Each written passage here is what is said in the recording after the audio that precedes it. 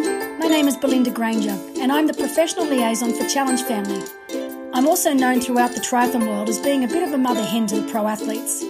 Of course, given the current circumstances, I've been thinking about the athletes a lot lately. So we came up with the idea of Coffee Calls with Belinda, which basically gives me and you an opportunity to check in with them all and see how they're all going. So welcome to the official Challenge Family podcast. I think it's time for a coffee. Okay, welcome back to Coffee with Belinda.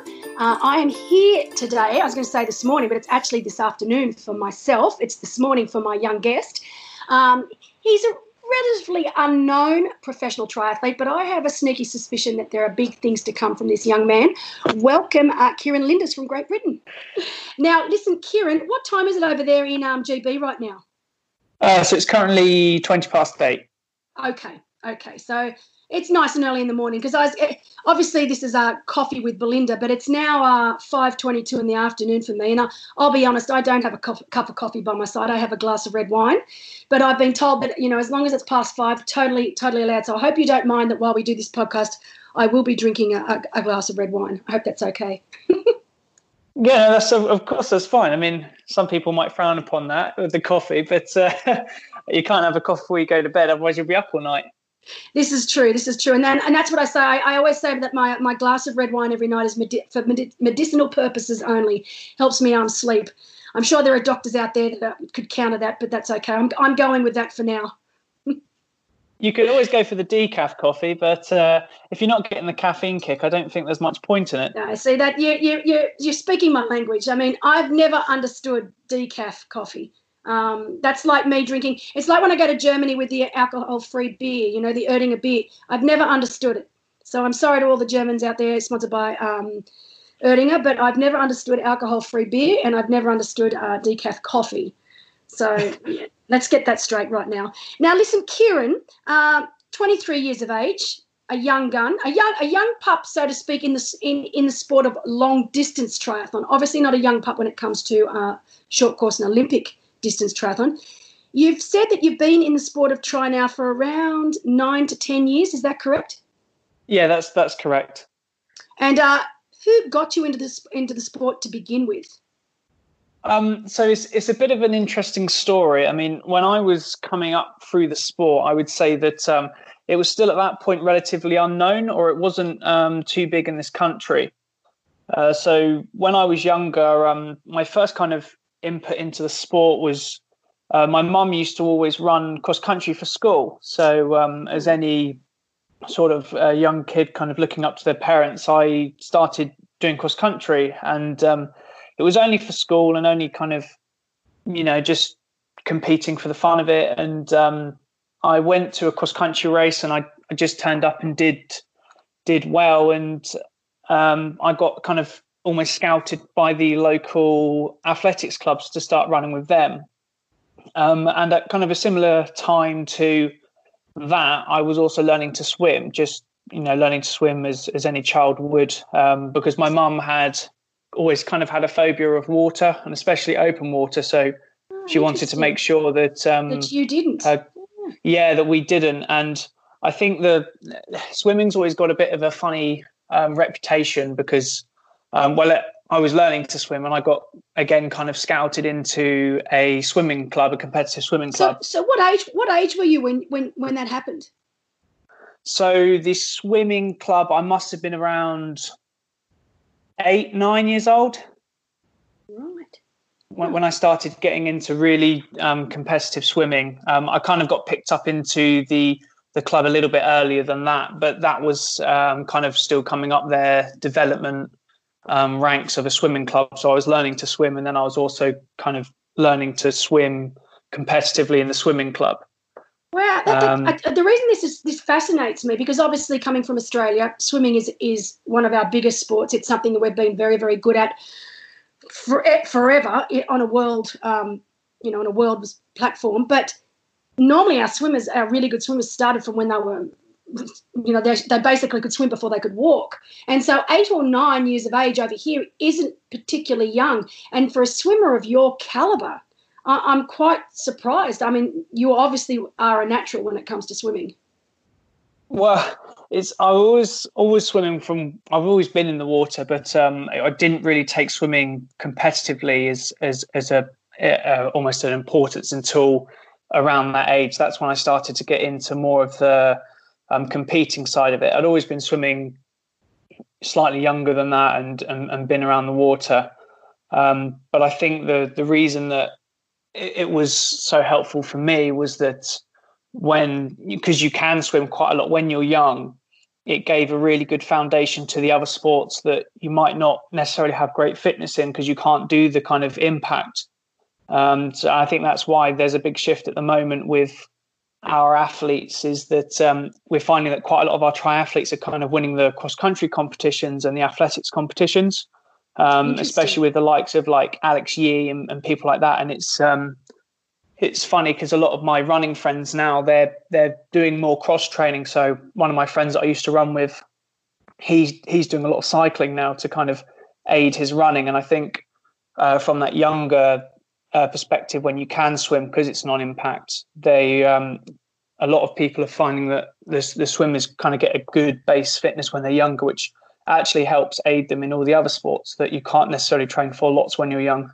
No, I completely agree. And speaking of Alex Yee, I actually got to watch him for the first time ever, watch him actually race in Mooloolaba. It was actually the last triathlon event that I attended back in March. And he was incredible. He had a bit of a mishap on the bike where he crashed, but to watch him run was truly incredible. He is, without a doubt, one of the most incredible runners in triathlon. I'd heard about it before, but obviously I'd never got to see him run in the flesh, and just to see it was something else. He's incredible. Yeah, he's incredible, and kind of the best thing with him. I mean, I came up the national federation with him as part of the programs that we had. So he was the younger year than me, but he was still in that same kind of age when I was coming through up the ITU system. And the funny thing with him is whenever we were doing easy runs or anything like that, he was always the person kind of at the back. Wow. When we all had two big egos racing. Yes, I think when you watch him, he's phenomenal. But I think what people don't see is what's going on with his head and his ability to kind of work out what he needs in each training session and executing it properly. And he had that from a very, very young age, which is very rare to see. Very rare. I mean, particularly at that age, it's so hard. I mean, as you said, egos get in the way, and there's nothing wrong with that, and just competitive spirit. And it's so funny because I still look at him. I actually introduced myself to him. He looks so young still. I look at him and he looks like he's 16. I had to actually ask someone, how old is he? Because he looks like he's still 16 years of age. It's incredible. Yeah, he's definitely one to watch for the future because I mean, people do underestimate actually how young he is. I mean, people say that I'm young and he's younger than me. So how old? He's a year or two younger than you? Yeah, he's a year or two younger than me. Yeah. And I also had the pleasure of kind of coming up because he was also a London region, so I was right next to him, even from the kind of very foundation level races as well. So I've known him for quite a long time. So, Kieran, how many years did you actually spend obviously in short course or Olympic distance triathlon before you decided to switch across to the longer distance, the middle distance? So with the short course, so I started kind of racing. So the country, at least when I was growing up, was kind of divided into, you had the regional kind of racing, and then you had our national racing. And usually you had to go through your regional academy or do well in the regional circuit. And a lot of that was all non-drafting. And again, I was doing that purely for fun. Funnily enough, I got into triathlon to do cross training for my running and swimming, which I was doing at the time. So triathlon was kind of never really a main goal. And I raced against one of my good friends, and I found out after the race that he was part of the regional academy and was racing to quite a good level in the national academy. And I then got selected to be a part of the regional academy to race the draft legal activities, and I started draft legal racing in 2012, and I did that till 2019, which then I then switched to do Challenge Almere, which was the first non draft kind of long course race I'd done. Hold on a second. Okay, now I did not. I knew that you were only new to long distance triathlon, so that part I knew.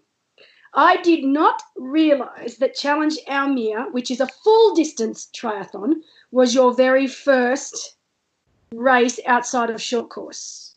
Is that what you're telling me? Oh my gosh. You're crazy.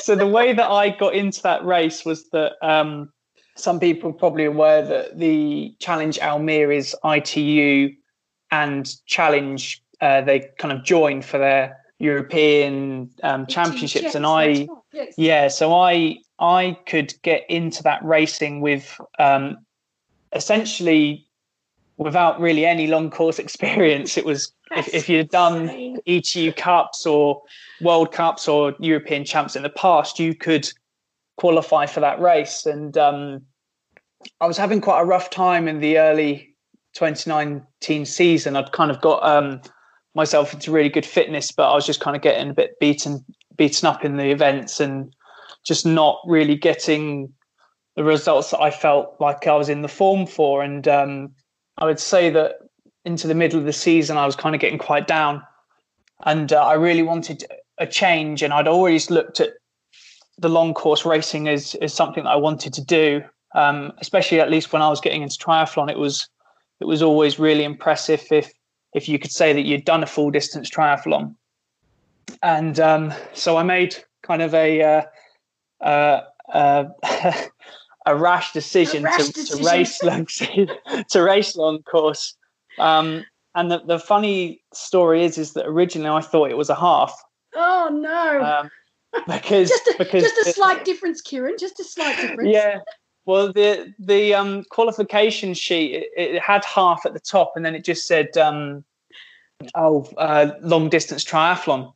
And at that time, I thought the half was long distance. Yeah. So I just assumed that it was a half because the top was all in half. So it's probably going to make you feel even worse that when I realised it was a full distance triathlon, I had 10 weeks to prepare from my ITU training. Oh my gosh, yeah, crazy. But you know what? Sometimes not knowing what you're actually getting yourself in for is a good thing.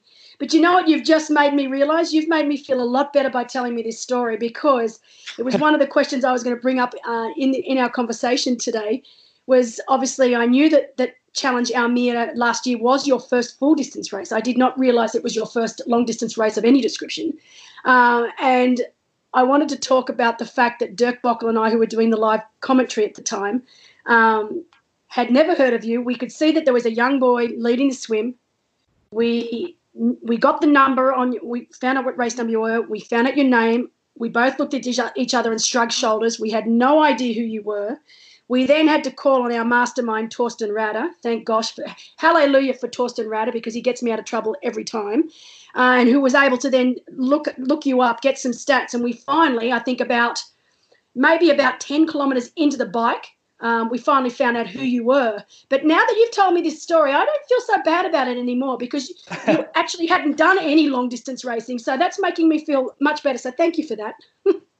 Yeah, no, it's I didn't expect it, and to be honest, I'm not going to lie, it wasn't the situation that I was expecting. So, did you talking about that race? I mean, obviously, you're a strong swimmer, and particularly coming from a short course background, often you find when you do make the move up to long distance racing, you are always going to be at the very least in the front pack, if not leading. So you must have assumed in that race that you would be at least at the pointy end of the field, but did you actually think that you would lead the race for that long? I mean, when were you actually caught on the bike in Almere? Well, so I would say that before the race actually started, I mean, it became more of, at the time, it became more of a challenge of, I just really want to try and finish. Finish, of course. And that was the big goal more than anything, was that despite competing to a level in ITU, it was the it was kind of the goal just to try something new and something to really strive for. And at the time, I knew that in terms of the distance change, the swim wasn't really ever a thing that I worried about, because I quite comfortably do 5K sets and things like that. So that was never a worry to me. It was always the bike and the run that was the worry. Yeah. So I kind of developed this, especially in training at least, I kind of developed a thought pattern of, well, if I can maintain swimming without kicking, I can kind of train the other two to be to kind of bring them up and just kind of maintain the swim. And I knew from the previous results that to hold that front end swim, I'd have to hold kind of around 73, 74 pace. So I kind of worked my ability around kind of swimming that pace as relaxed as possible. And the funny thing about Almere was that I went off, and I have a breathing pattern where I breathe 20 to my left side and 20 to my right side. Okay. And then to change over, I breathe every 3, just to change the sides. And the only reason I do that is because it was when I was joining a different swimming club. I did it to just avoid injuries. It wasn't really a tactical decision or anything. It's just something that I picked up to keep the sides balanced. And I was breathing 20 to my right, and everyone was there, and the pace was actually quite on. And I kind of was thinking, oh, it's not going to be that 72 pace. It's going to be faster. It's going to be, I might not be able to hang on. And then I switched to my other side, and then when I come back to switch to the other side, I was then clear, and I was actually really surprised. that I was, and I think everyone had gone really fast for literally the first 20 strokes, and then I was on my own. So then the train of thought then was to try and swim as fast as I could without kicking. Right, without hurting yourself. Yeah. And then that was kind of the game plan from that point.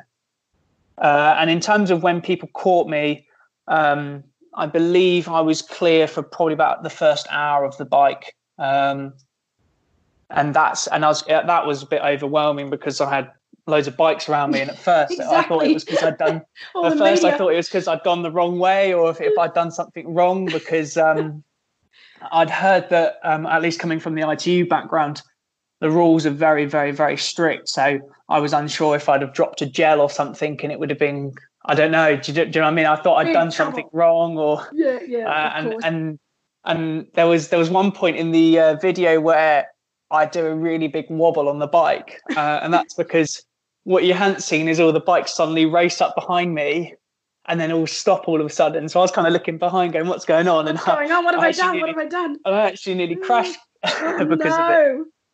And had you done any research leading into that race? So obviously your first time in a non-drafting full distance race, which I'm still trying to wrap my head around, by the way. You were 22 then, or 22 years of age? Yeah, 22. At 22 years of age, which is ridiculously young to be doing a full distance race anyway.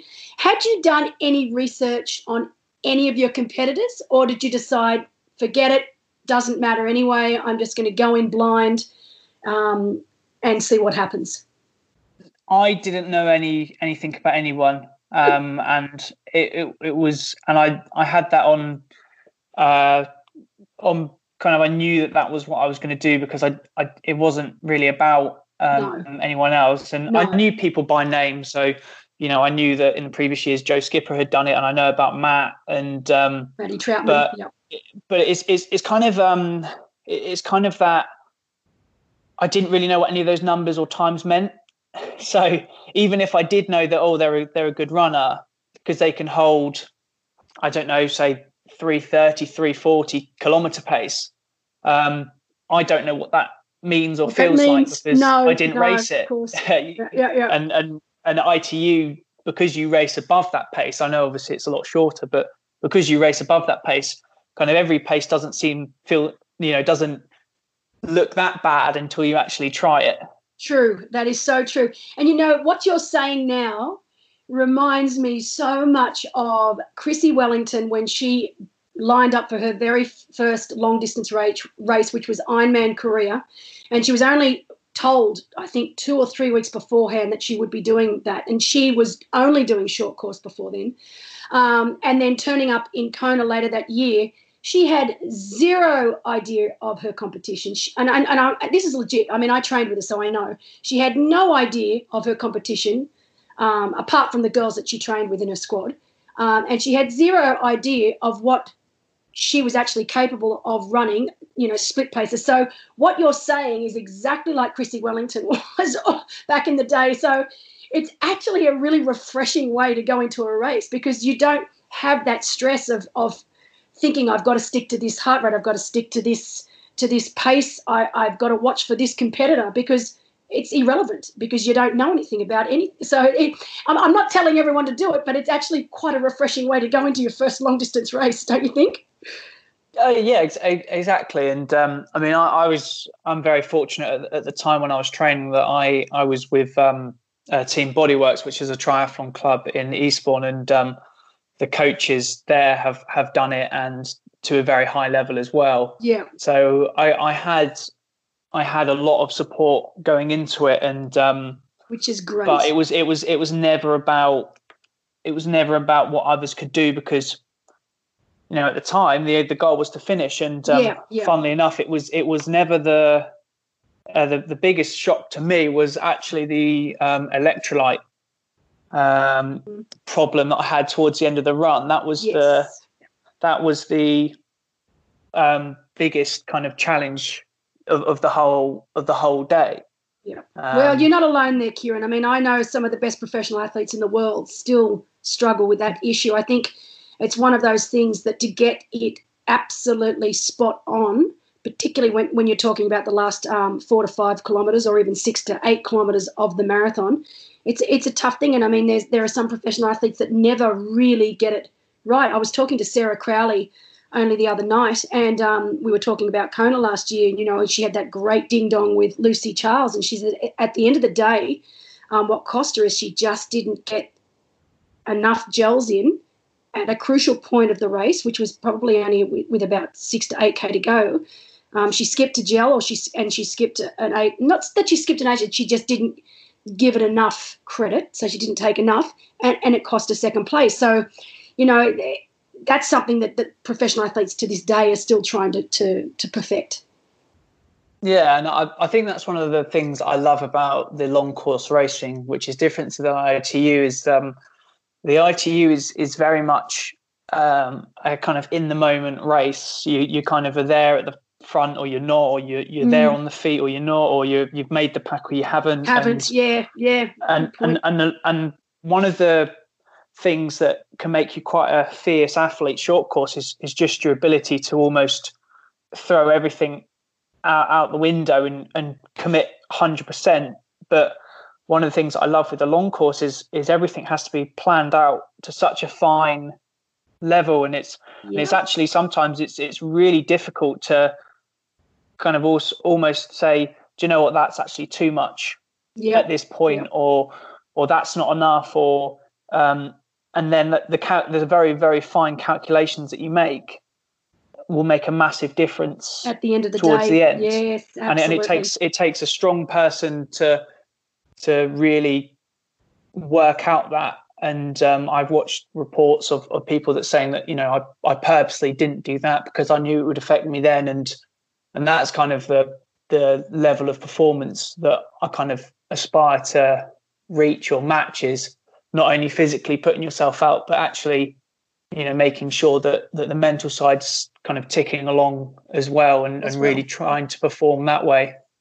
Well, I mean, at 23 years of age, for you to be already thinking like this, I think you're ahead of the game to begin with. I mean, you're wise beyond your years. And it's something that, as I said, some professional athletes never give enough credit or enough time to. And even when I remember back in the day, and we're going back now, Kieran, I mean, I'm old enough to be your mum. Back in the day, even I look back now and I don't think I actually even gave it enough time and effort, just sitting down on the mental side of things and like you said, planning everything and to perfection. And I mean, okay, I don't know if there is such a thing as a perfect race. And when with such a long amount of time that you're out there, can you be out there for 8-9 hours and have the perfect race? I just don't know if that exists. But it's about minimizing the errors. And I don't think I ever gave it enough credit. Back then, there wasn't as much research around either. But if you're already thinking along these lines now, I'd say that you're definitely on the right track. And I think long courses are definitely going to suit you. So yeah, and I think what you're saying there is very, very important. Where you said about, you know, you have your downs, and it's about how you can kind of come back from that. And I think that's, you know, whatever level you are, if is that, you know, everyone can go well when they're going well, but when they're, you know, when things go wrong, and, you know, how do you deal with that? And I think that's one of the things I love about the long course aspect, is that when the guys caught me on the bike, I was kind of a bit all over the place, and they wanted to come past, and, you know, they were saying, "Oh, we're behind you," or I hadn't realised, and it was, you know, oh, don't worry about it, great swim. And it was just kind of, that was nice to have, that, you know, you'd kind of done something wrong, but everyone was kind of, you know, don't worry about it. Yeah, you know, we're all in this together. And I think that's another thing as well with the long course aspect, is because it's so hard just to finish. I remember sitting down with someone saying that they were like, "Oh, you know, you did really well, you did a really fast time." And I was like, "Yeah, but you were out on course for, you know, 14, 15, 16 hours. You know, I was going at my best aerobic performance for however long, and you were going your best aerobic performance for however long. When you were out there, you know, and I don't understand how someone can be out performing at that high level for that amount of time." Exactly. It's pretty impressive. Yeah, you know, long course racing, even now, I mean, obviously I haven't raced for 5 or 6 years, but I'm still involved, and nothing makes me happier than to be out there watching races and watching them unfold. And I am still learning. I mean, I've been in the sport for 25, 26 years now, and I am still learning things about full distance racing. It's incredible.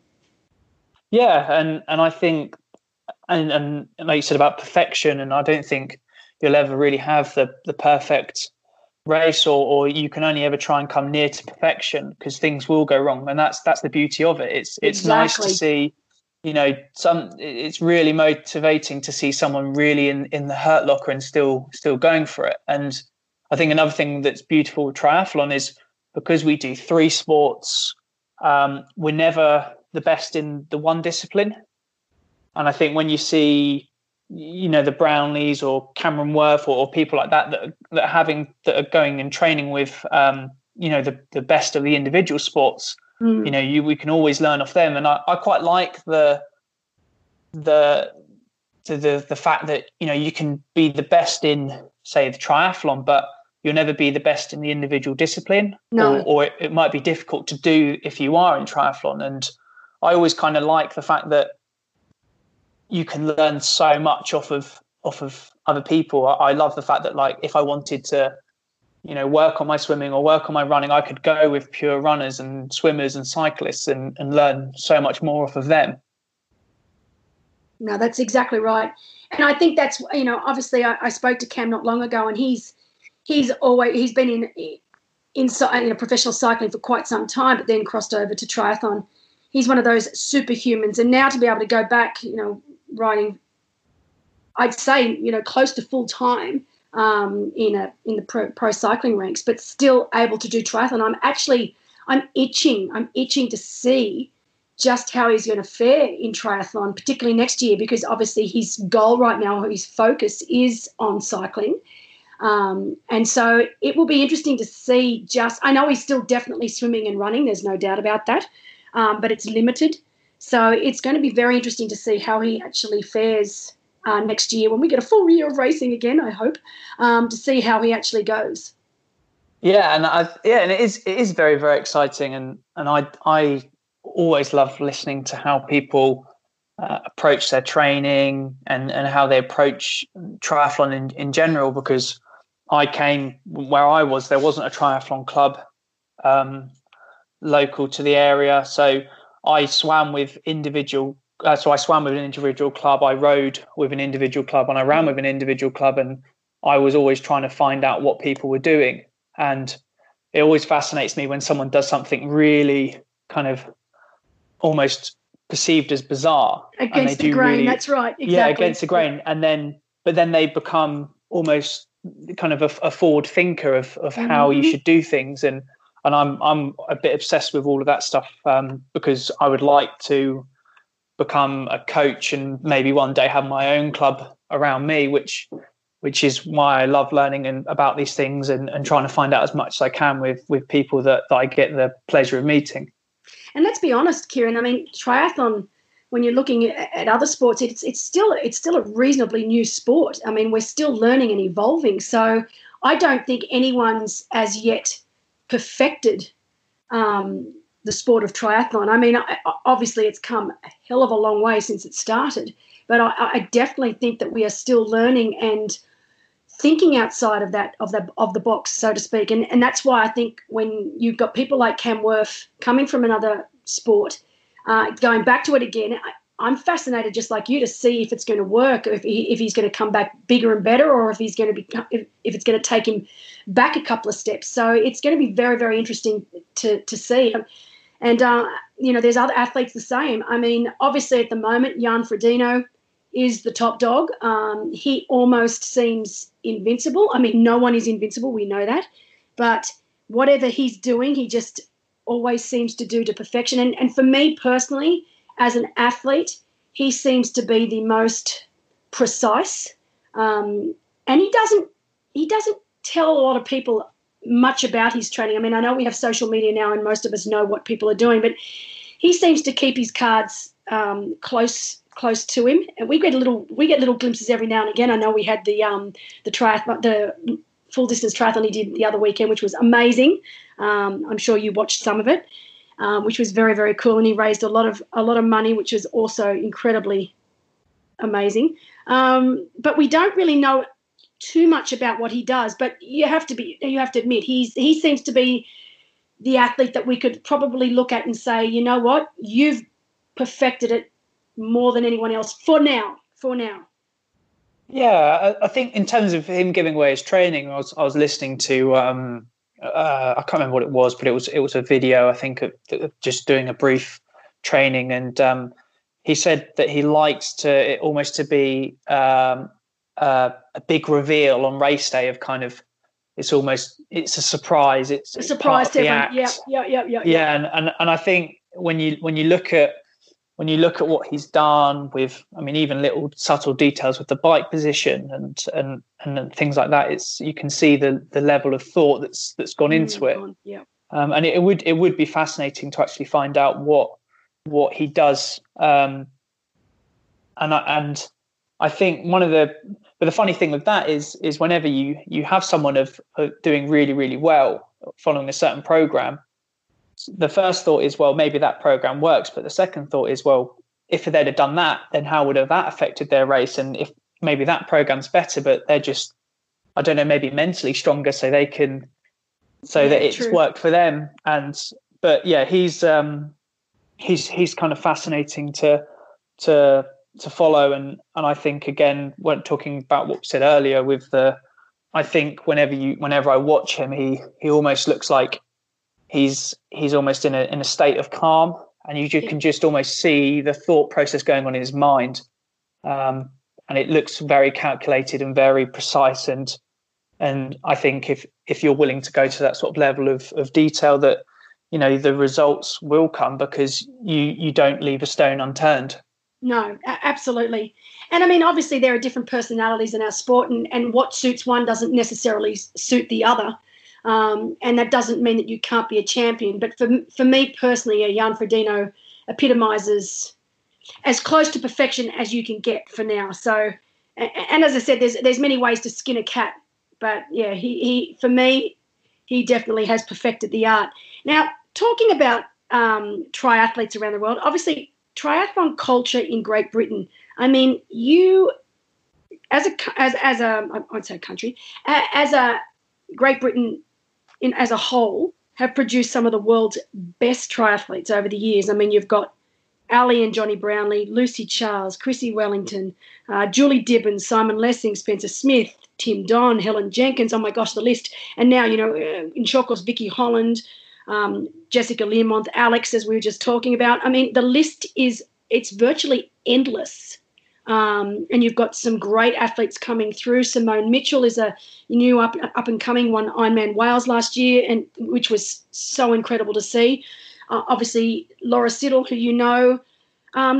you just keep producing amazing athletes, and not just over one particular distance. It's over the whole field, short and long distance. So can you give me a little bit of insight into the triathlon culture in Great Britain? Because let's be honest, you don't really have the weather. To me, you don't have the weather to produce great triathletes. In Australia, we have great triathletes. It's obvious. I mean, we're summer almost 24/7 all year round. We have great pools. We have great beaches. You can understand why we produce good triathletes in Australia. But over the last few years, you guys have been crushing us. So what is it? I want to know what the secret is. Well, I think funny you say that about the weather, because a lot of countries and a lot of my friends abroad were saying, how it's so unfair that that they can no longer go outside, and not unfair, but it's just a shitty situation for everyone. Yeah. I totally understand. But it's funny because me and I would say quite a lot of the other Brits. So over the period of February, January, and December, we were all indoors anyway. So it wasn't really different for you. It wasn't really a problem for us. It's kind of like same old, really. And classic. I don't know really. I think when I was definitely in kind of 2010, 2011, I would say that not many people actually knew what triathlon was. It really took the Brownlees and Tim Don and all of those kind of first batch of almost superhumans from the UK, and it took kind of the 2012 Olympics for it to be really recognised as the legit sport. For what it was, or not even to be recognised, but no one really knew what it was. Okay. It's kind of this thing that people knew about. The long course aspect to an extent, but it was only kind of oh wow, they've done that. What a good challenge. It was never. I remember going to school and saying, this is what I do, and people didn't understand what it was, or kind of was like, why are you doing that, or why don't you just do one of the sports? Especially as most people would consider the three kind of almost the worst concoction of. But it's not even that. It's just the the choice of sports. It's like, why can't you just pick some more fun things? It honestly, Kieran, it really fascinates me because we have triathlon in school. So throughout Australia, not throughout all of Australia, but I know particularly in Queensland, in Victoria and New South Wales, it is part of our school curriculum. Triathlon is a legitimate sport and it's part of the curriculum. So we have triathletes starting as young as, in primary school. And yet you guys, as you say, I'm sure you don't have it as part of your school curriculum, yet you are producing the best triathletes in the world. No, it's definitely not part of our curriculum. Definitely not. We struggle really to get almost the swimming in a, not many schools have pools. So, if you do have a pool at your school, it's a luxury, but I don't know what makes us, I think, potentially, I think for a lot of people, the UK is in, quite a nice an economic state, and maybe it's I think the biggest thing with it is it's just a challenge. I think over the time, I think, with parents and that kind of once you've done a marathon, it's kind of what can I do next? What's the next challenge? And then I think the triathlon is the challenge. And I think a lot of people have their parents who've gone through it, and then the children are getting into it. And as soon as the country got, so how our funding works for the sport is typically you get it from the lottery funding, where there's just a big lottery, and then the kind of almost the profit goes towards certain aspects of the country. And one of the ways that you get that is from Olympic success and then your participation records. So because we did well at the Olympics and Rio, we've managed to get as a sport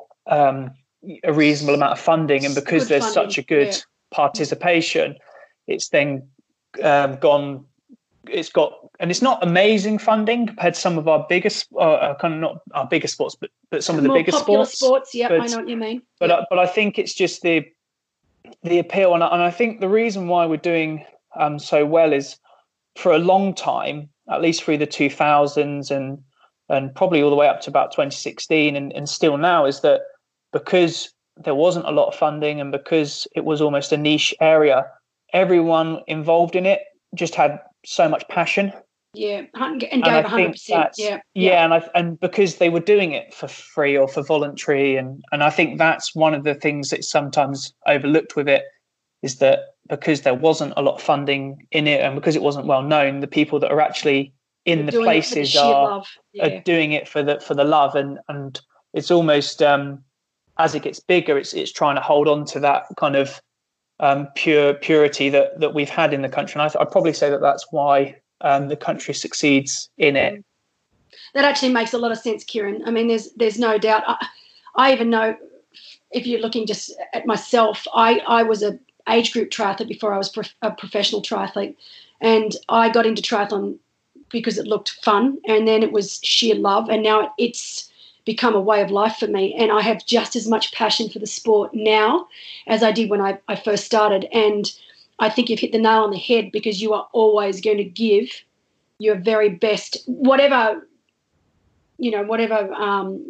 area you're in the sport. If you love it 100%, then you're always going to give 100%. So it makes a lot of sense. But it's still, I mean, when I was thinking of some of the questions to ask you earlier today, and I started going through with my husband some of the legends, the champions.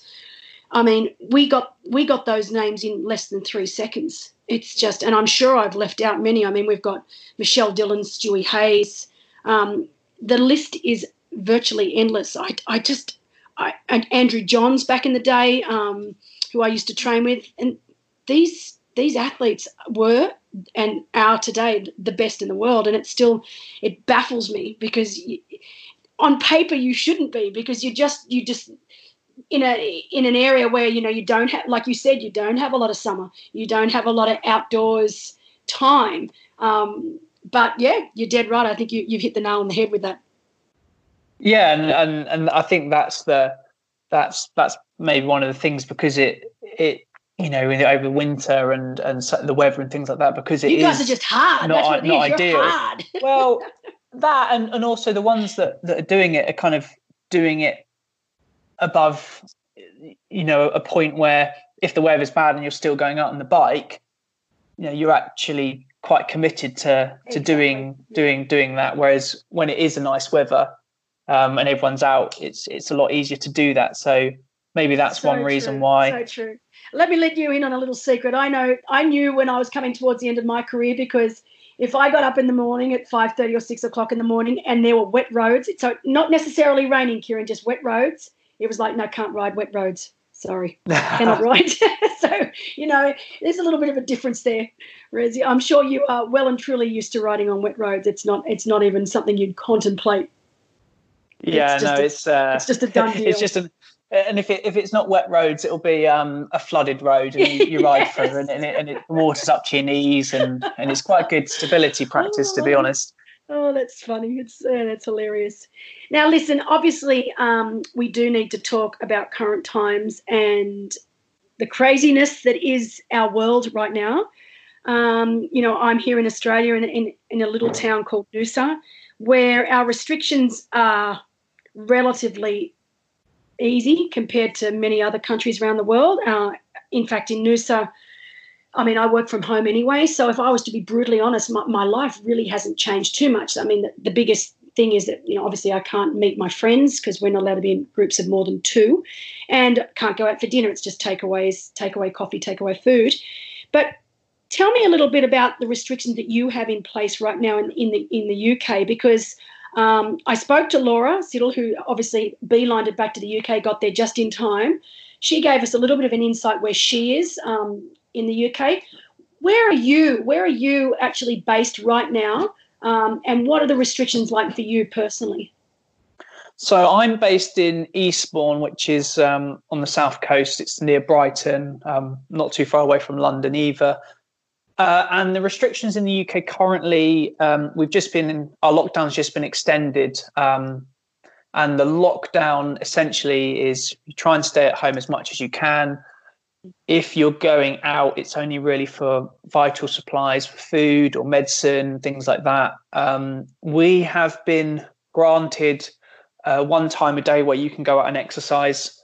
The rules on that are quite loose, which has caused a bit of confusion in the country. Yes. Yep. And I'm sure people know what I'm talking about with that if they're in the UK, which is nice. I mean, I think the big way up is some other countries saying, well, why are you allowing people out? And the defense is, well, you know, if you've got to keep people fit, otherwise their immune system's low. And I think because it's such a new thing for all in terms of us, we haven't had this. Yeah, we haven't had this.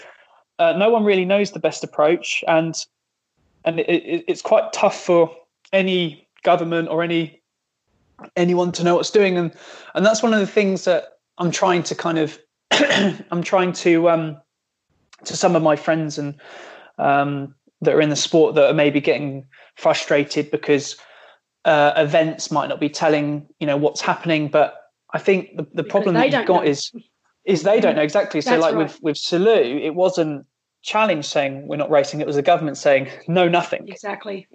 And it's very tough and almost for myself at the minute with planning stuff. It's kind of like, well, I can't plan to race because I'm going off the assumption of someone else's assumption that the government is going to allow it to go ahead. And one of the things I've tried to kind of look at, as much as I might get annoyed or upset that I can only go out once, it's kind of like, well, at least I can go out once. That's right. Exactly. And with that as well, is it's kind of like triathlon is a luxury to do. And you kind of, when if I'm getting upset about, I don't know, I can't go for a swim or I can't go for a ride, there's someone else out there that is dealing with tragedies that it's almost like you kind of have to look on yourself and go, oh, why am I even upset? Yeah, because it's not, it is a luxury. And when I sometimes go, well, you know, at least I can go out. I mean, I know Pablo, for example, he can't leave at all, so he's all indoors. That's right, Pablo de Pina. That's exactly right. I mean, in Spain and Italy, all of our amazing triathletes there. And you've got to think, some of these triathletes live in apartments. They don't. I think of me here at home with a backyard and a pool, etc. And then you think a lot of people that in France, in Italy, in Spain, they live in apartments. So that's it. There is nothing. There's no backyard. There's no pool. They're stuck inside 24/7. And I was telling you earlier before we started the podcast tonight that I think if I look at a week, 6 days of that week, I'm on top of it and I can deal with it and I'm all good. And then I have that 1 day a week where I have a little bit of a meltdown.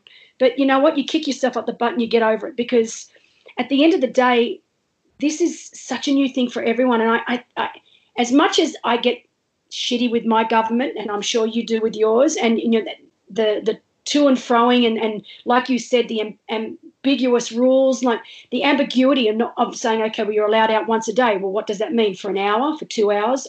Can I go and train all day?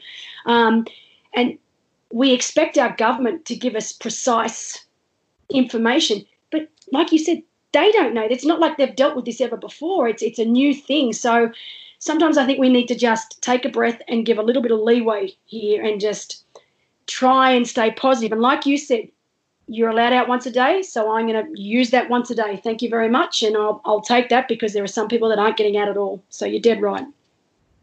Yeah, and again, it's kind of the thoughts are going out to the people that are on the front lines that are having to deal with it every day. You know, I've got a friend who's a really, really, really good swimmer, and his dad is a doctor, and he's sleeping in the back garden in a tiny 2-man tent no through way. the thunderstorm that went on last night. And Just because he doesn't want to be in the when house with his family. Yeah, because Wow. he is someone that is working crazy. on the front line with it, Yeah. and he doesn't want to pass it on. And that's the kind of, when I go, oh, you know, I'm a bit upset because I can't go for this or that today, or oh, my race was cancelled. It's kind of like, well, you know, that guy is not only working the hours beyond any workload, but he's also then having to come home and sleep in a tent. Yeah, can't even spend his off time, his time to relax with his family, which is crazy. I mean, I think the one way that I'm trying to think of it at the moment is that as much as it is a tough time, it's kind of after one of the races was cancelled, I almost had a week where I was a bit like, you know, I kind of allowed myself to kind of almost sulk a little bit. Which is fine. I think everyone's allowed some sulking time. Let's be honest. I don't have anything against that. That's for sure.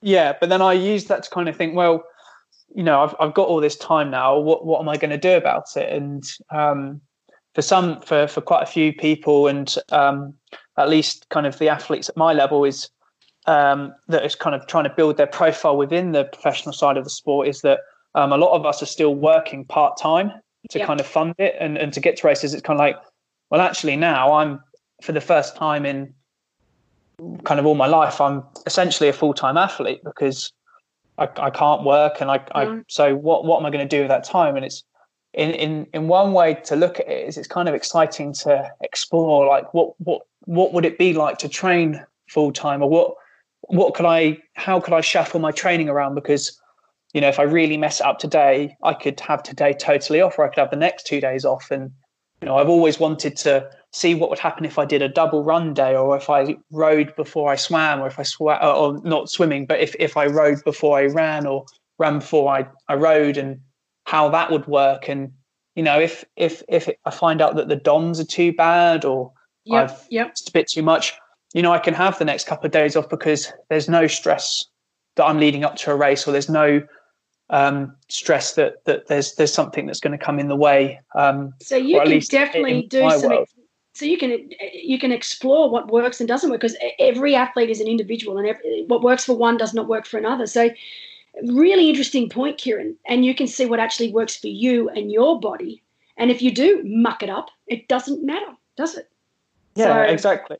And it gives you that kind of freedom to try something. And if you fail, oh dear, what do we learn from it?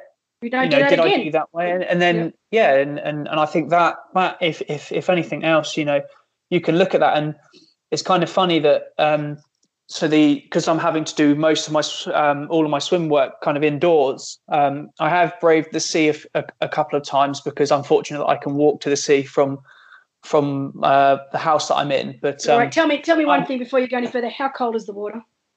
The coldest I've been in is 8.3. Oh my God, that's ridiculous.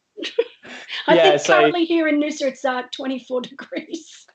So yeah, that's I have to. wow. I wear 2 layers. I've been wearing 2 layers of gloves, socks, wetsuit, and I wear them full thermals under, like thermal leggings, thermal t-shirt under, and I can just about manage 15 minutes, but I can't do that too many times. No, I'm not sure that's so good for your heart, but that's commitment, Kieran. Wow, that's insane. But it's funnily enough, the indoor swimming stuff that I've been doing, and if anyone's curious of what that is, we've got a links on the challenge website that takes you to a video and a Word document which will take you through what I'm trying to do with the swimming indoors anyway.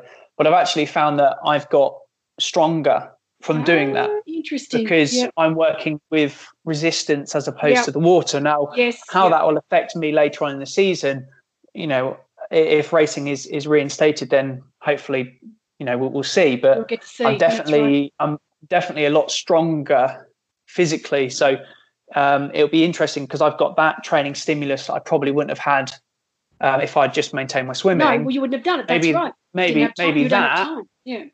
that will be the thing that takes my swimming up to the next level. Or even if that strength allows me to get clear in the water quicker, you know, then I can ease off more. Or if I get into a pickle, then I might be a little bit stronger. So it's kind of almost exciting to see the new training methods, and then maybe it might become the thing where people start doing a lot more indoor paddle work or indoor strength work and maybe less time in the pool. So, I'm quite excited to see how I go.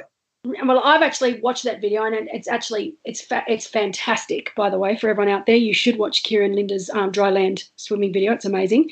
But you're dead right. And I've spoken to quite a few friends who are not necessarily gun swimmers like yourself, but they've been doing quite a bit of dry land swimming, and they've actually had the opportunity to go and swim in the open water. As I said, here the temperatures are still fantastic, but they have said exactly the same as you, that they just feel so much stronger. So yes, while they may lose a bit of the feel for the water, they know that once they can get some time back in the pool or in the open water again, they'll get that back, but they won't lose that strength. That strength's going to stay. So I totally agree with you, Kieran. I think, and again, it's all in mindset. If you sit there and say, oh, well, I'm screwed because I haven't been in the pool for 2 months, I'm done, well, then, yeah, you're going to be. But if you have that attitude, well, you know what, I've been focusing on getting strong, and once I get that feel back, I know this is going to be of benefit, then I think for sure we're going to see some big moves in the swim. Yeah, and that document was based off of the work that my girlfriend did. So when she was going for university, she had to go on placement for her physio course. And this is someone that's come from kind of a national medalist swimming background. So similar to almost what you'd say with Lucy Charles. You're right, yep. But she had to go on placement. So for 6-8 weeks, she would go on placement, and she would maybe get 1 or 2 swims in. But most of the time it'd be no swimming. And she did this paddle work that is essentially what my training regime is based on. And she managed to maintain her swim fitness to a level of where she was going, kind of 9 minutes for 800 meters. That's crazy. So it can be done just with very, very little swimming, and that's what it's based on. So I have full confidence that if I do maintain it, I will, if anything, limit the loss. But to be honest, I might not lose anything. No, that's right. That's exactly right. Wow. Now, I just want to ask you, obviously, I've done some podcasts with some fairly well-known triathletes. So, Mirinda Carfrae, Tim O'Donnell, Cam Worth, who financially right now are in a good place, even though there's no racing. Obviously, they've got some great results behind them, great sponsorships. And so financially, they're okay. I want to ask you, obviously, and when I say new triathlete, a new professional triathlete to long distance racing, and I know you have sponsors, but let's be honest, you would still rely on racing and prize money as your main form of income. So what is it like for you right now, not being able to race, so no prize money, no chance of getting sponsorship bonus money? How are you coping with this current situation? So funnily enough, I don't get any financial support from sponsorships. I only get kind of products, and at the moment, at least, my profile's not big enough where I'm really sponsored. The only company that's kind of behind me at the minute is Hoob. Yep. But at the moment, there's not really any financial gain from sponsors. So all of my income is dependent on racing results, and then I work as a lifeguard and a class instructor at the local sports centre in my area. So that's how my income is divided at the minute, and I'm kind of working off of a kind of a goal that I'm just trying to break even. Yep. Absolutely, which is because at the minute I don't mind going for it, because this is something that I've always wanted to do, and if I don't do it, it will be it'll almost be kind of I'd always regret it. So I'm kind of get everything that I've got, and as long as I'm not kind of dragging anyone else down with me, I'm quite happy with that. At the moment, I'm trying to get some finalise on some of my coaching qualifications to potentially start doing some online coaching work with people that might be interested. So that's another area that I'm looking into. I guess one of the well, maybe, I don't know if fortunate or unfortunate is I'm very lucky that I'm with my girlfriend's. I live with my girlfriend's in my girlfriend's house with her parents. And also my parents as well would kind of let me live at home. So I'm lucky in the sense that I don't have these massive bills over the top of me. No. So that's one benefit that I have, is that I don't have huge outgoings. Most of the outgoings are travel and components and parts, which I can pretty much break even with race results and the income that I get from my work. Wow. I mean, it just shows it's a tough world out there. And I mean, you're lucky you are still young. So, you're up and coming, but I feel for a lot of pro triathletes, and obviously my job is pro liaison. So I deal with an array of professional triathletes from the best in the world right down to ones that are just scraping by. And when I first heard that there could be a chance that there will be no races this year, it broke my heart, because I just thought, well, what are these triathletes going to do? But you know what? The greatest thing about triathletes is that they're stayers. So I think, like yourself, you're going to think outside the box, and you're going to do everything you can to get through this, to ride the wave, however long this wave may be. I mean, there is talk that we will get races back right towards the end of the year. I am still holding hope of that, but none of us can be really sure. But yeah, it's a really tricky situation, and I just feel for so many pro athletes out there right now that do rely solely on prize money. And I mean, there's just no prize money to be made right now. Moving on, I've never asked you this, even though I've known you now since Almere last year. Do you prefer, obviously, do you have a coach, first of all? Do you actually have a coach, or do you coach yourself? Currently I'm coaching myself, but I've got help from people that I've worked with in the past. So I've kind of got I've got coaches looking in and saying like, oh, this would be good to do this session, and that would be good to do that session, and then I kind of put it all together in my plan, and then I'll go back to them and say, this is the layout that I'm trying, or this is what I'm going to try and do with what do you think? And I'm quite lucky to work with people that are very good in their own fields, but they always act as if their opinion could be wrong or needed to be changed or ready to learn. And it's quite a nice environment where I will say, well, this is what I think, what do you think? And they'll say, well, from my experience, I think we need to do this, and then we put it together and then see if that happens, and then if something works, keep it in, try something new. I've been in the past where I've kind of made the mistake of almost getting too comfortable with the training layout, and kind of just repeating the same thing and the same thing and the same thing, and that's one thing that I'm trying to change at the minute, is trying new things. Just to see what works and build up a profile from there. And what about training partners? Are you a solo trainer, or you prefer to train with people?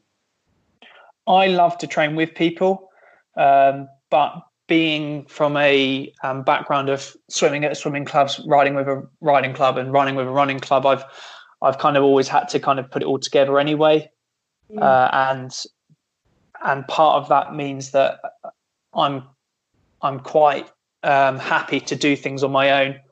And to be honest, there's not a lot of people that do the longer side of triathlon to the level that, or maybe not the level, but like when I go out and say, well, I'm going to do a 6-7 hour ride.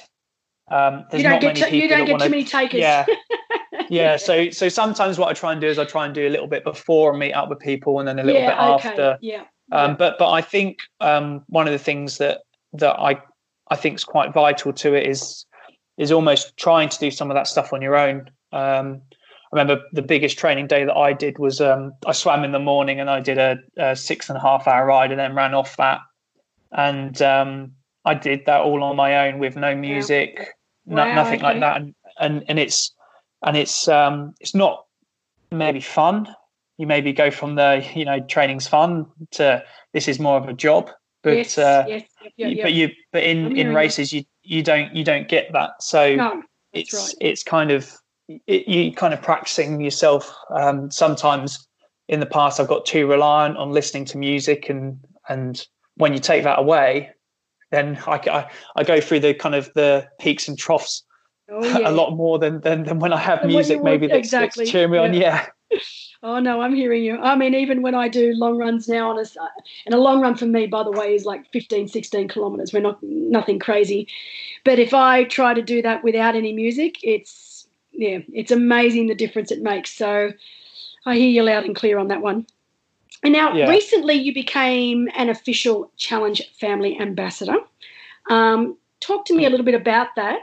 And also, what are your short-term and long-term goals moving forward? Obviously, there are no short-term goals. Well, there are no long-term goals at the moment because we don't know when this is going to end. But let's just say short-term goals for now, obviously just getting through this crazy period. But then looking forward to 2021, what are some goals for you personally that you would like to meet?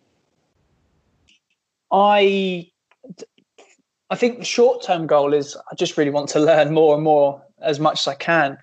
I've been very fortunate to meet some great people within the sport, and I'm just trying to learn as much as I can. And maybe a long-term goal is getting to the point where I can almost become a pure full-time athlete in terms of income. Now, what that will look like, I'm not too sure, but that's kind of a goal that I have in the back of my mind. I want to return to Almere. I just had such a good time with that race. Just constant support all the way around. In the run course, just the locals flooded out to the course and cheered everyone on, and it was just such a great experience. I think every person that I met on the bike ride said, well done, keep it going. Yeah, and of course, and it was just lovely to be a part of all of that. So does that mean that you actually want to do another full distance reasonably soon, or are you going to keep to middle distance? No, this is the I guess one of the bigger questions is yes, exactly, because I personally love.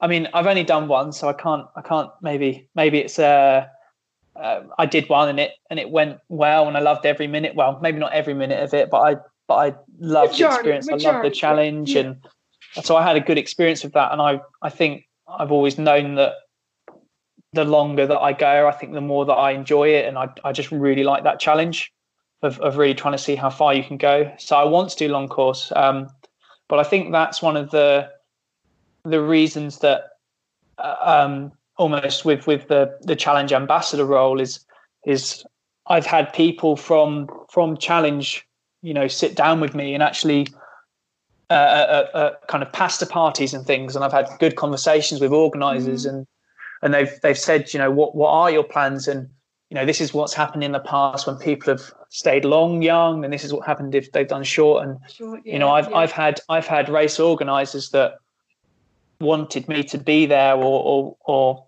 to make the swim a little bit more exciting, or aspects like that, actually sit down with me and say, like, what are your interests, and this is what I think, because we genuinely care about your health and your ability to stay in the sport. That's right. And I think that's one of the reasons that I'm on the Challenger Ambassador program, is that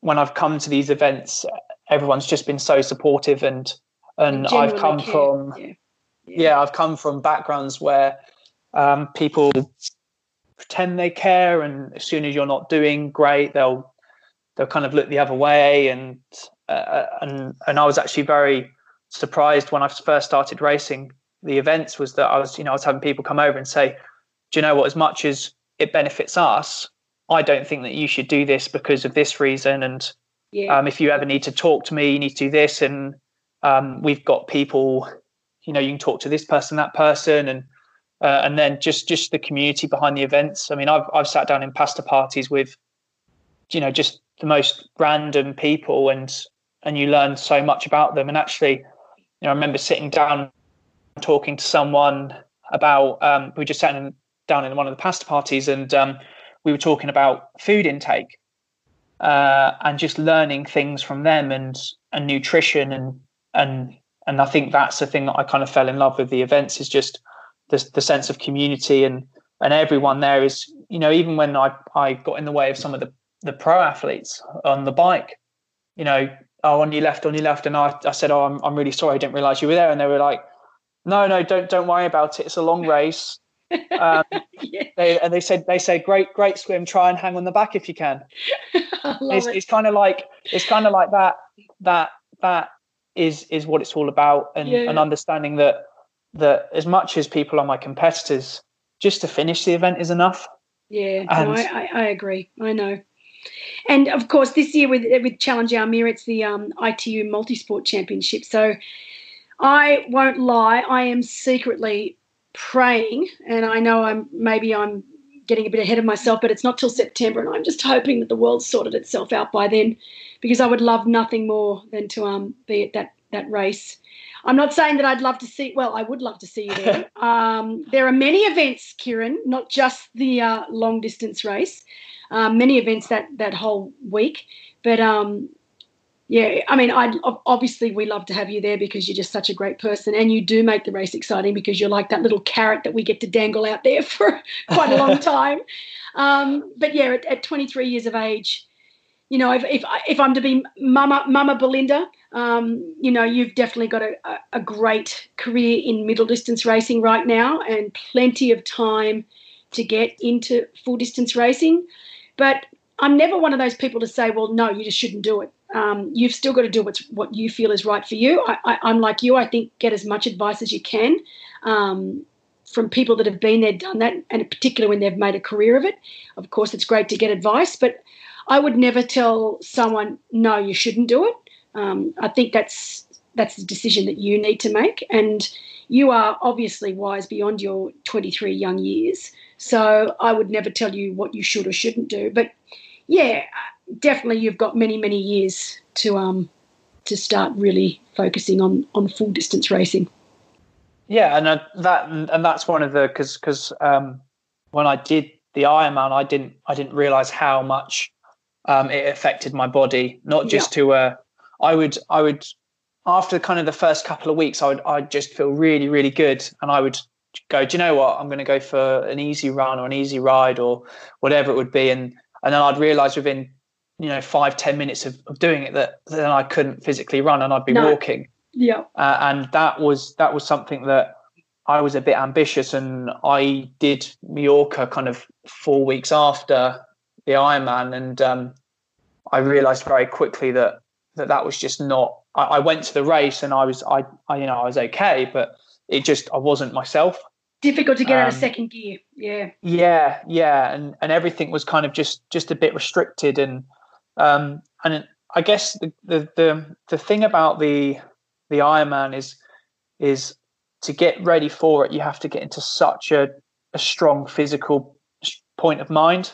Yeah. To be able to undergo that challenge, and that takes a lot out of you, and it also means that you kind of are prioritizing your year around maybe one race or a couple of races. So I mean, I do enjoy the 70.3. I do really enjoy it, but I think the Ironman is something, especially in the future, that I'd really like to target. But I do agree at the moment, being the age I am, and definitely being at the point where I need to essentially learn from as many races as I can. I think predominantly I will be sticking to 70.3, and I might look at maybe doing one Ironman a year, or maybe one every 2 years, or I might just wait until time. But like you said, there's a lot of people out there that have experience, and not only just in 1 or 2 race years, but have made a whole career out of it. That I am really fortunate I've been able to talk to and trying to make those decisions for the future investment of the That's right. sport. Yeah, and obviously longevity, and at 23 years of age, particularly with long distance racing, you're still a pup.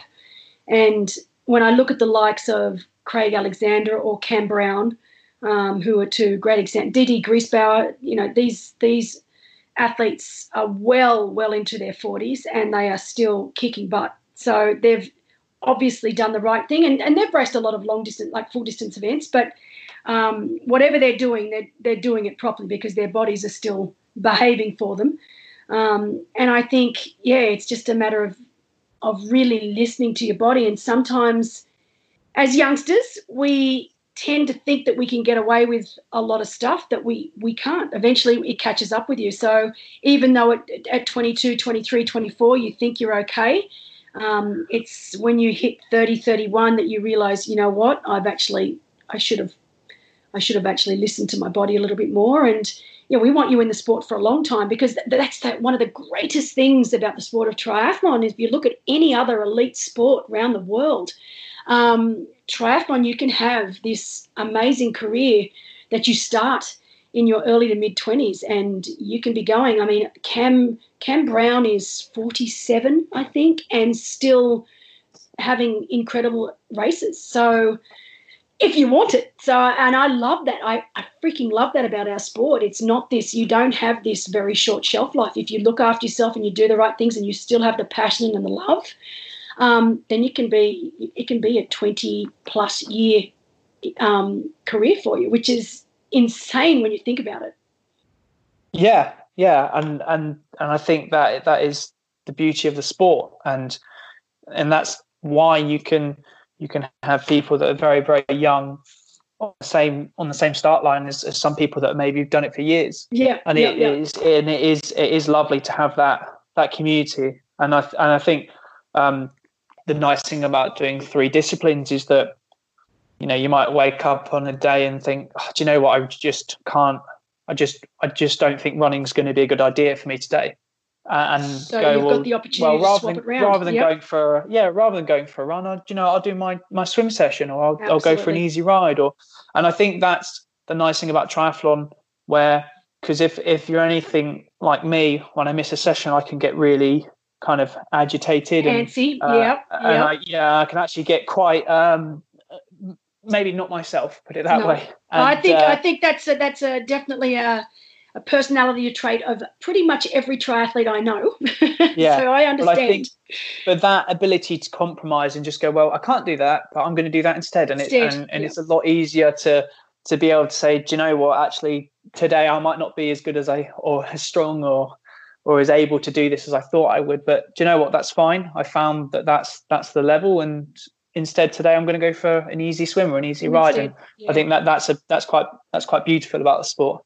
It certainly is. I mean, and as I said, I've been retired now for I think 6-7 years, and I don't swim, bike, and run every day, but I still do a little bit of each. Just I like to say I keep my foot in the door, and I'm the same as you. Some days when I head out for an easy run, because that's all I do these days, I'm just not feeling it, so I don't push it. I'll turn around and I'll do something else. And I think that's the beauty of having a sport where we have 3 disciplines, is that you can always pick and choose and you can always do something.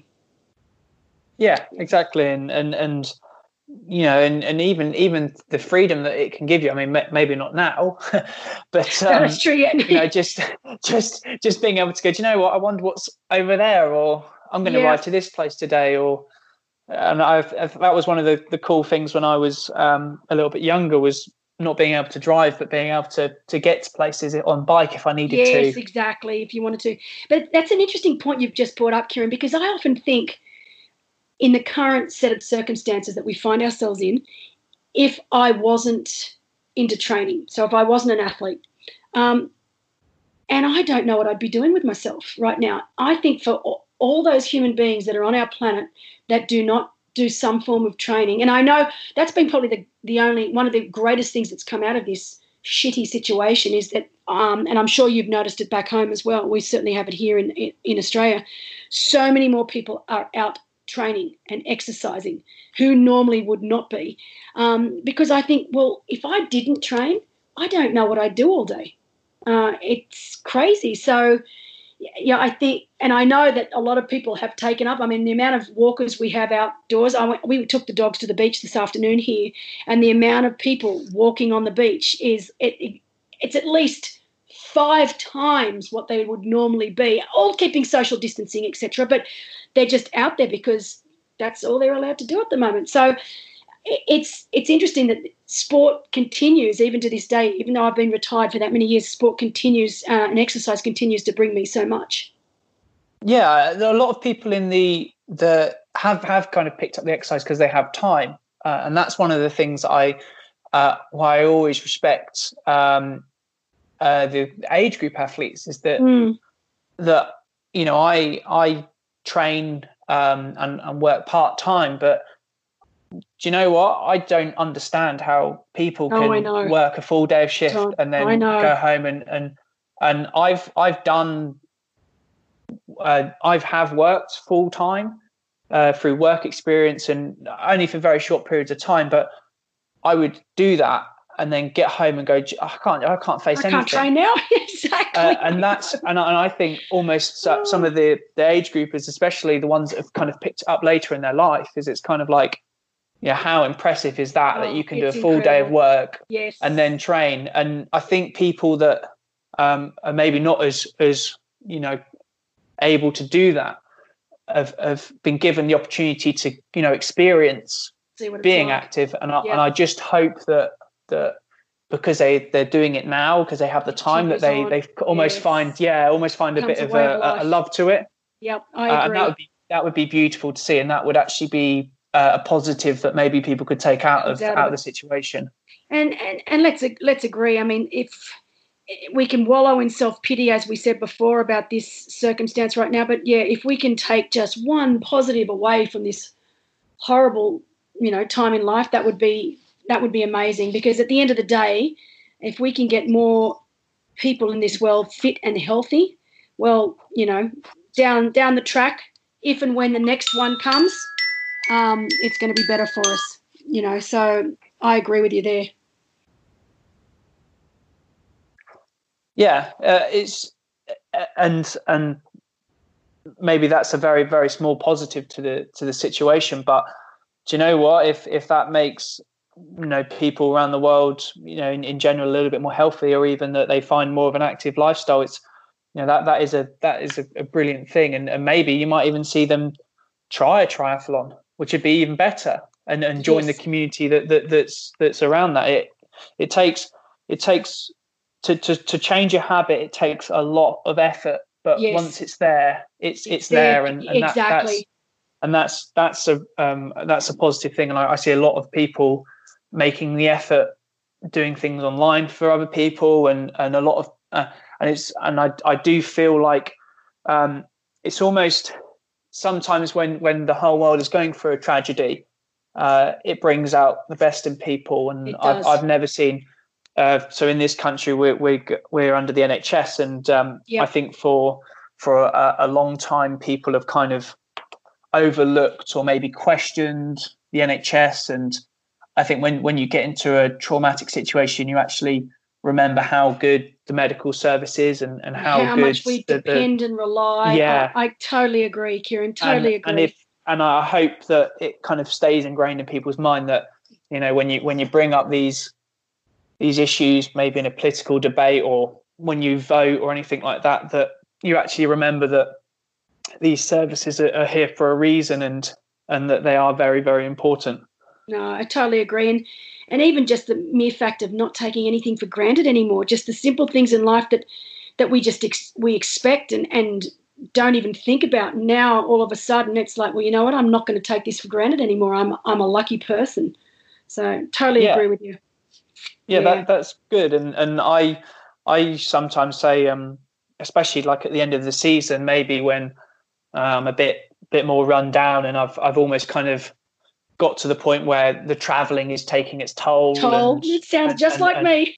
And the organising and all that stuff, you kind of go, why am I doing it? And this is so much effort, and what could I be doing? Or I really wish I could do that. And it's funny because it takes maybe 3 or 4 days at the end of the season to have off and then go, do you know what? Actually, that's everything that I want to be doing. I'm itching to get out there again. Do you know, that is my life in a nutshell. I start off at the beginning of the year, keen as beans to get to events, work events.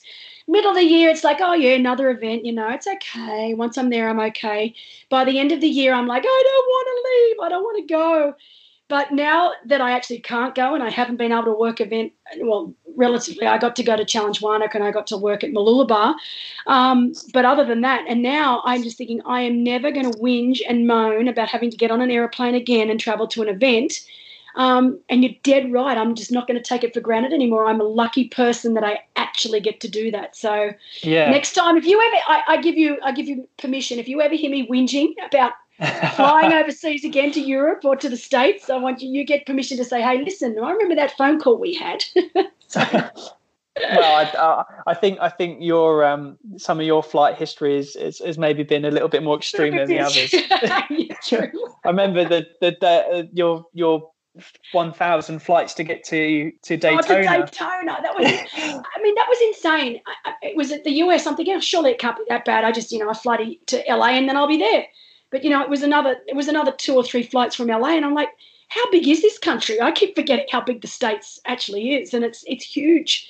But, that was worth the travel. That's for sure. That race was and truly worth the travel. The funny thing with that was that I was ready to whinge about my 9-hour flight. And then I found out that other people had been for a day. So I kind of very quickly quietened down. No, I won't say anything. Oh, it's funny. But, yeah, you whinge and moan, but one good night's sleep and you're ready to roll. So that's the main thing. And I am crossing my fingers so tight that Challenge Daytona takes place this year. I mean, it's the one race that, even though I know the States is in a terrible way right now, having a race December, it's like that is it. If we can't have a race in December, then we ain't having a race all year. Yeah. So it's like, surely we can get this one race in December. And I know that if it is possible, it's going to be phenomenal. That's for sure. Yeah, that race is still it was almost like a dream, because you don't expect to, like, even with some of the really, really famous races that they say it's amazing, usually it's the crowd or it's the scenery, but that race was just, it was something else in terms of to be racing on around that circuit was just, I couldn't believe that I was there. And I remember coming back home and almost not knowing what to do with myself, because it was like I'd just woken up and I didn't know what was going on. Just happened? Did that happen? Hey, listen, I've been to many events and I felt the same way. So yeah, they're a truly incredible team over there in Challenge Daytona. That's for sure. They know how to look after the athletes. Yeah, and I can't believe how close everyone was, because we were in the middle of a circuit.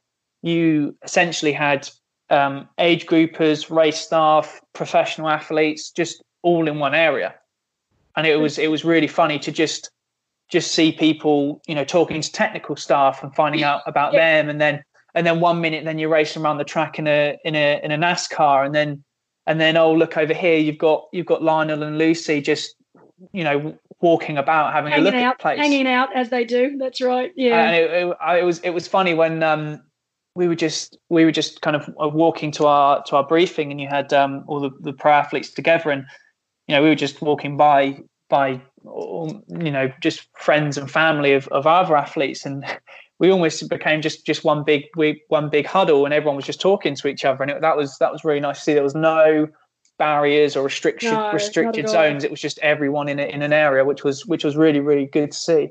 Yeah, it's pretty cool. So fingers crossed that that is the one race that I am honestly hoping does take place this year. And I know that the team there are working very hard, but that would be awesome. It'd be an amazing way to finish the year, that's for sure.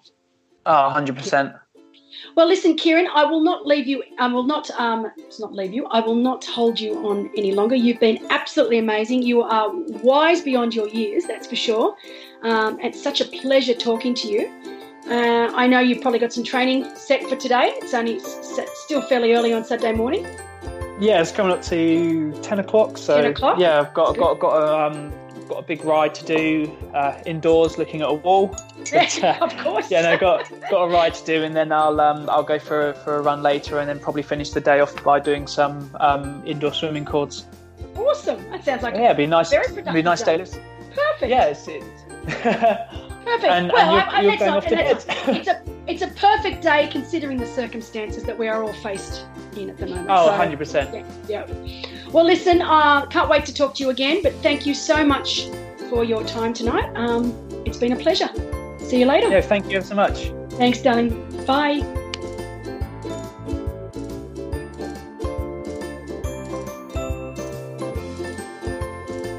Thanks for listening to Coffee Calls with Belinda. I really hope you enjoyed listening. If you'd like to continue listening and stay updated on our latest podcasts, then please subscribe. It would also be great if you could rate our podcast and leave us a review. If you have any specific questions you'd like me to ask the athletes, then please send through to the following email address: podcast@challenge/family.com. The making of these podcasts would not be possible without the wonderful help of our great partners: Powerbar, Otso, Zone 3, Lubos Bilic at LB Training, Sport No Limit Group, and VeloSoc. But for now, thanks so much for listening, and I'll be back soon for another coffee.